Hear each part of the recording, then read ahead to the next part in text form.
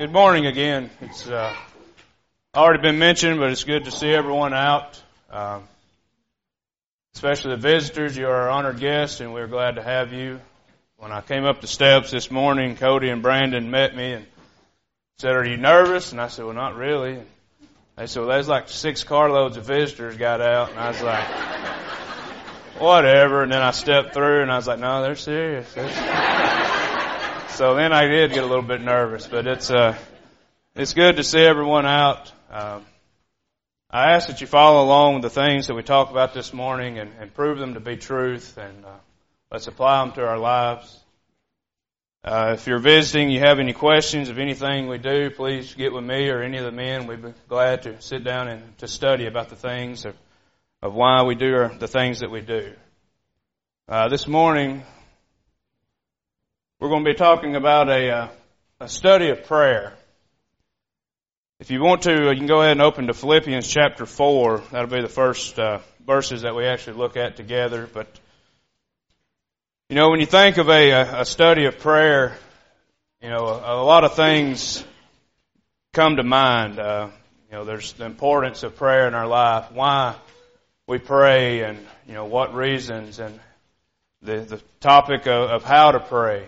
You know, the proper way to pray to God. And then you talk about things that may hinder our prayers. Paul Ford, a couple quarters ago, led a whole class on prayer life. And, you know, all those things are important. And, you know, the thought of how our prayer life gets bogged down in routine and how, you know, praying becomes kind of, you know, just a need to thing instead of praying in times of hardship and not in times of blessing. And, you know, our prayer life can get kind of messed up, and, you know, all those things are reasons to study prayer. And then the example from Christ that we have of His prayer life, and, you know, the reasons He prayed and how He prayed and the sincerity that He prayed with. And, you know, we could take a lesson on each one of these things. You know, the example from Christ, and, you know, I think of Luke 22:44 when, you know, our prayer life gets kind of nonchalant and we don't take it maybe as sincere. And you look at that verse where it said Jesus prayed more earnestly and His sweat turned to blood. You think of a prayer like that, and then the fact that Christ, you know, the sincerity of His prayers and how often He prayed, and then you look at me as a human and think, it's my prayer life at that point. And we could talk about, you know, just numerous things of prayer, but none of those are what I want to talk about this morning. What I want to talk about this morning is what happens after the amen. Before we do that real quick, let's talk about what amen means. It is a first century practice. We find it in the New Testament several times. There's a couple there. Deuteronomy 27:15 through 26. Nehemiah 5:13. In the New Testament, we find 1 Corinthians 14:16. The assembly there at the end, you know, said amen. So, you know, what does amen really mean? It means so be it, or let it be done. So you got an individual, as Danny just prayed, and the things he prayed for, and at the end we say amen. The men come together and, you know, should say amen if they agree with the prayer. And what does that mean? It means let these things come to be true. Let these things happen. That's what the amen means. Philippians chapter 4, beginning in verse 6 and 7 there, it says, "Be careful for nothing, but in everything by prayer and supplication with thanksgiving, let your requests be made known unto God. And the peace of God, which passes all understanding, shall keep your hearts and minds through Christ Jesus." What a blessing it is to be able to go to God in prayer and to, you know, leave our cares, our troubles, our heartaches, things on our mind, all of our requests, and lay them at the feet of a true and living God. That is a great blessing. There's 2 parts that need to be played out in successful prayer life. First part being God's. God's part will always be carried out, no doubt about it. We read verses that tell us that, you know, God is on time, He's in time, He's every time. You know, God's part will never fail. But then there's a second part. And that's where the lesson is today, and that's where the trouble comes in.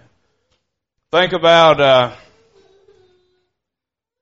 Saturday coming up. It's going to be I don't know what the weather is, I'm just saying. It's going to be a pretty Saturday. So I get a list of stuff that I want to be accomplished. I want the yard to get mowed. I want the weed eating to be done, the shrubs to be cut, the house to be washed. And Alicia's probably got a list just like that for me to do for real. But you put all this stuff down, and the weather's going to be pretty. You got all the tools to do it with. Saturday morning rolls around. You wake up. You fix a big bowl of Fruity Pebbles, and you sit down in the recliner, and you start watching cartoon. And you just sit there for hours, and maybe it's a Scooby-Doo marathon, and you sit there and you just keep watching Scooby-Doo, and that night you look at your list, and it's like, what's happened? Nothing got done. Why? Because there was no effort put into it. That's kind of how our prayer life is. We go to the Lord and request all these things, and we say amen, and then it's like we're just going to sit there and wait for this stuff to happen. And that's not how it's supposed to be. There's two parts to prayer. There's God's part, and then there's our part. We have to do something to get these things done.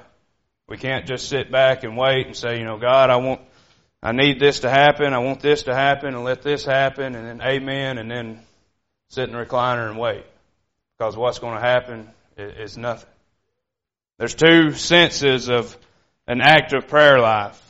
One being that we pray daily, that it's an active part of our life, and then two, that we're active in that prayer life, that we're doing something to get these things met. So I took my normal prayer that I pray, in a setting like this. I always like to kind of keep an outline of things, that way I don't get, just blabbering, but certain things that I like to pray for, and then there's things that we add in, and this is just my normal prayer, and this lesson is entirely for me. So I hope this helps you. But things that we pray for, I think, daily, and then see some aspects of it.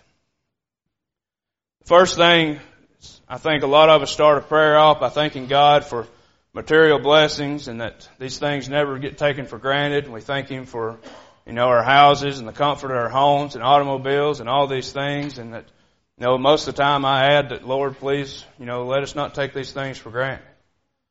And I think that's a good prayer, because each one of us here is blessed far more than what we deserve.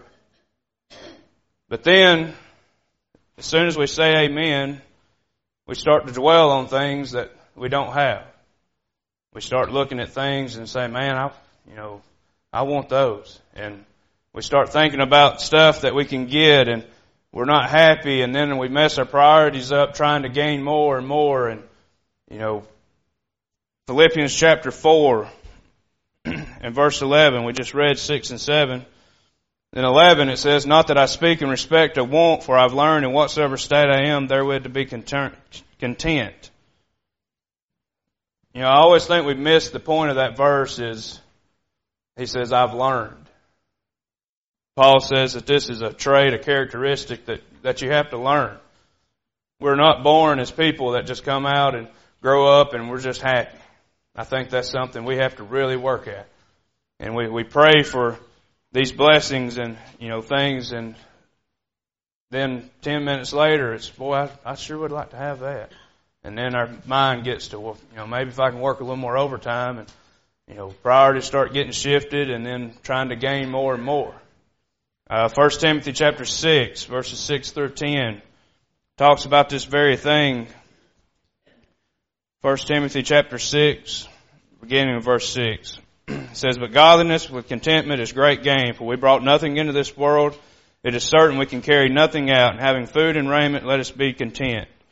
But they that be rich fall into temptation and a snare, and to many foolish and hurtful lusts, which drown men in destruction and perdition. For the love of money is the root of all evil, which some have coveted after. They have erred themselves through the faith, and pierced themselves through with many sorrows. That's just that want thing. And it can throw our priorities off. Matthew 6 and 33, we know what that says. Seek ye first the kingdom of God. all these things shall be added unto you. This first one is kind of a, it's not one of the big ones. Some of the big ones are going to come in a minute, but this is just one that, I normally start a prayer off with, and I think a lot of times it just becomes something that I start the prayer off with, and am I really thinking about what God has blessed me with, or do I want more and more and more? The next one we normally pray is thanking God for spiritual blessings and for spiritual growth.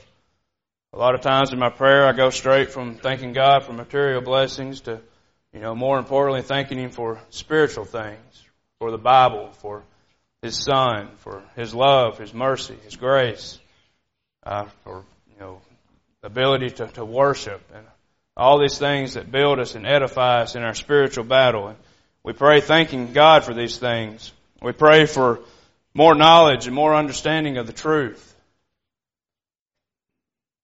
Yet a lot of times we don't use these blessings.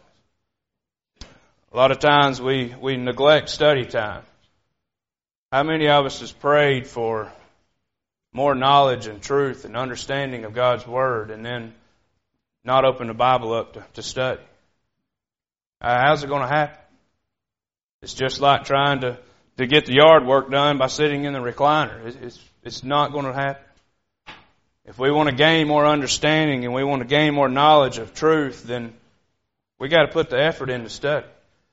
Think of the two parts. God has given us everything we need there. The Scripture, the guidance, the things that we need to gain more knowledge of Him.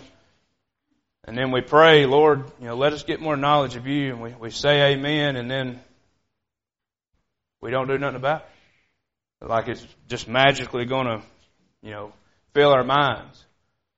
I think of back in high school, I didn't study much. I tried to avoid it. And, you got a test coming up in a couple of days, and, you could wing it and maybe pass it, but a lot of times if you wanted to gain knowledge of something, what do you have to do? You have to study it. You have to open a book, look at it, read it, take references, look up words that you may not understand and apply different things. Alicia's been doing a lot of math the last couple of weeks for her college, and I ain't even attempted because she'll spend 45 minutes trying to answer a math question that the answer is there is no answer, and it's confusing. But to pass a test, she's got to study it. But that's kind of how we think that the Scripture works, is we can just set our Bible on the countertop from Sunday to Wednesday and expect to gain more knowledge. It's not going to work. We neglect study time. We neglect prayer time. We get so busy in our lives, we neglect worship time. We thank God for the ability to come together and to worship with each other and to edify one another and build each other up and sing songs. And, we thank God for this, but then we look for reasons not to come. Or we get so busy and, Wednesday night rolls around and, opportunity to come together and to be built up happens, and it's like, I'm just kind of tired. I've had a rough week. Let's stay home today. Those spiritual blessings that God has given us, are we making an effort to use them? Spiritual growth, it takes work. Think of it on the physical side. Go home today, make a list of your ideal weight that you want to be. Then take a picture of some athlete. I've tried this. And post it there. That's what I want to look like.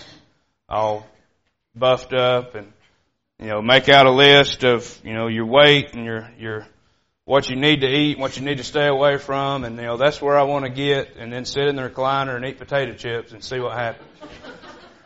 Because I said, I've tried it and it don't work. There's no results.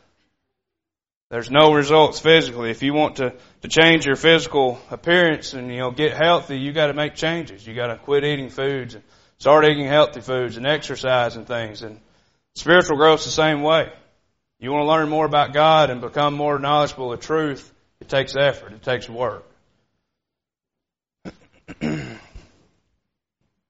next thing I think we pray a lot for is for the sick, the afflicted, those suffering, those mourning, those who may be dealing with, hard sicknesses, those who may have lost loved ones recently. We mention them in our prayers. A lot of times we pray that, they be comforted, that, that they get the words that they need. And then we say amen, and nobody contacts them. Nobody checks on them. Nobody visits them. Nobody calls them. Nobody sends cards to them. How are they supposed to receive comfort if there's no action being taken place? We pray for these things, yet we take no action to help. We take no visits, no calls. It's not... we get busy. There's things that we have to do, but the little phone call and the word of encouragement, those things help people in times of need. But if nobody takes the effort to do that, then where's that coming from? Think of that prayer. Lord, let these people be comforted in times of struggle.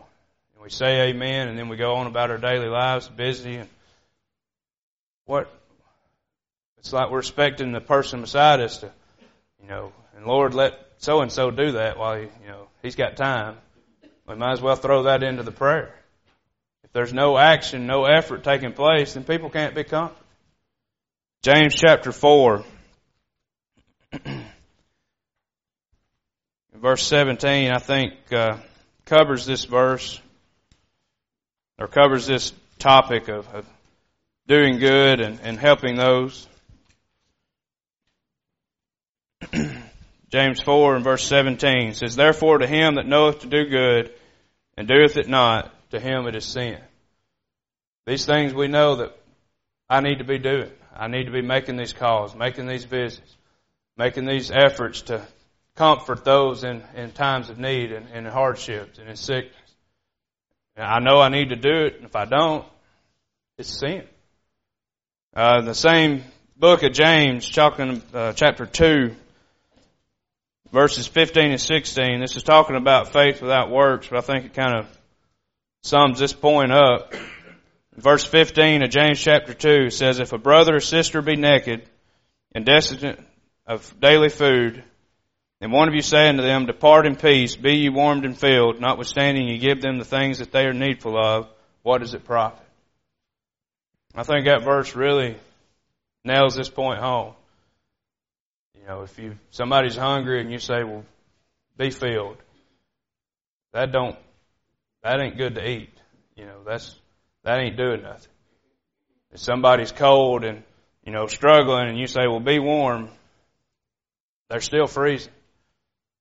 We have to take time to prepare the food or to get a blanket and wrap them or do whatever it takes to help them in those times of need. The next thing that I think we pray for a lot is for our homes, our marriage, our children to be what God wants them to be.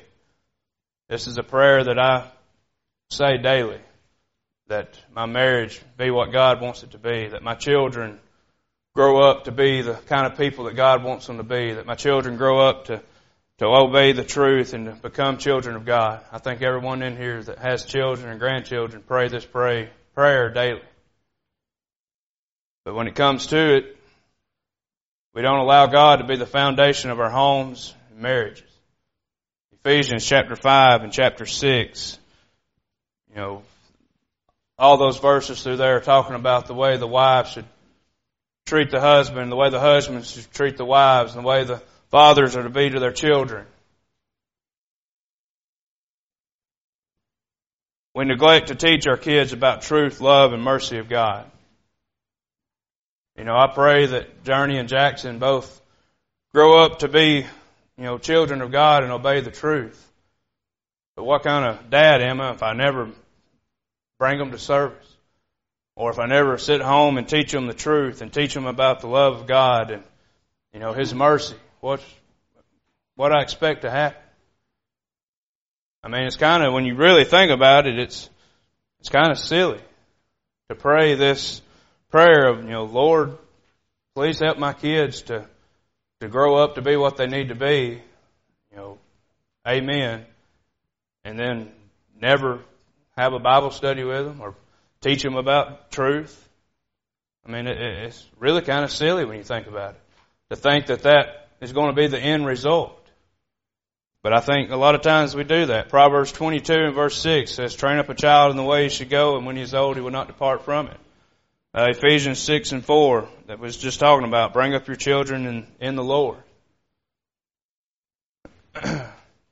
We allow things of the world, recreation, to take priority over spiritual things. I think this is something that we struggle with. We're busy. You have jobs, you have school, you have, ball games, and then you have bedtime, and then you wake up and you have school and work and ball games and homework, and you wake up and it's just a never-ending cycle. And the one thing I think gets put to the side burner the most is the work of the Lord. And that's part of that developing kids and training them up is there's got to be hard decisions made. There's got to be tough decisions when you say, you know what, no. We're going, I know you're playing in the state championship Wednesday night, but we got to go to church. That's where we go because we love the Lord. And those decisions, they're hard to make. But as an adult, the kids see us make those decisions and say, you know what, it's just one Sunday. I know the softball game is the same time at church, but it's just one Sunday and it's no big deal, just this one Sunday. And then they see us make that decision. What do you think they're going to do later on when it comes down to worship or something they really want to do?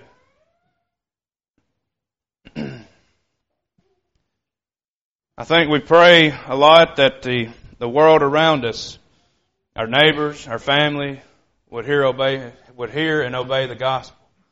I think this is brought up in a lot of our prayers. We pray that the world around us would gain knowledge of Christ and would obey the gospel. Then we say amen, but we let opportunity to teach pass us by. Every day we have opportunity to teach one another or to teach someone or to help someone, to lead them to gospel, and we let those opportunities pass by because it may be difficult. Or maybe our example is not what it needs to be to those around us.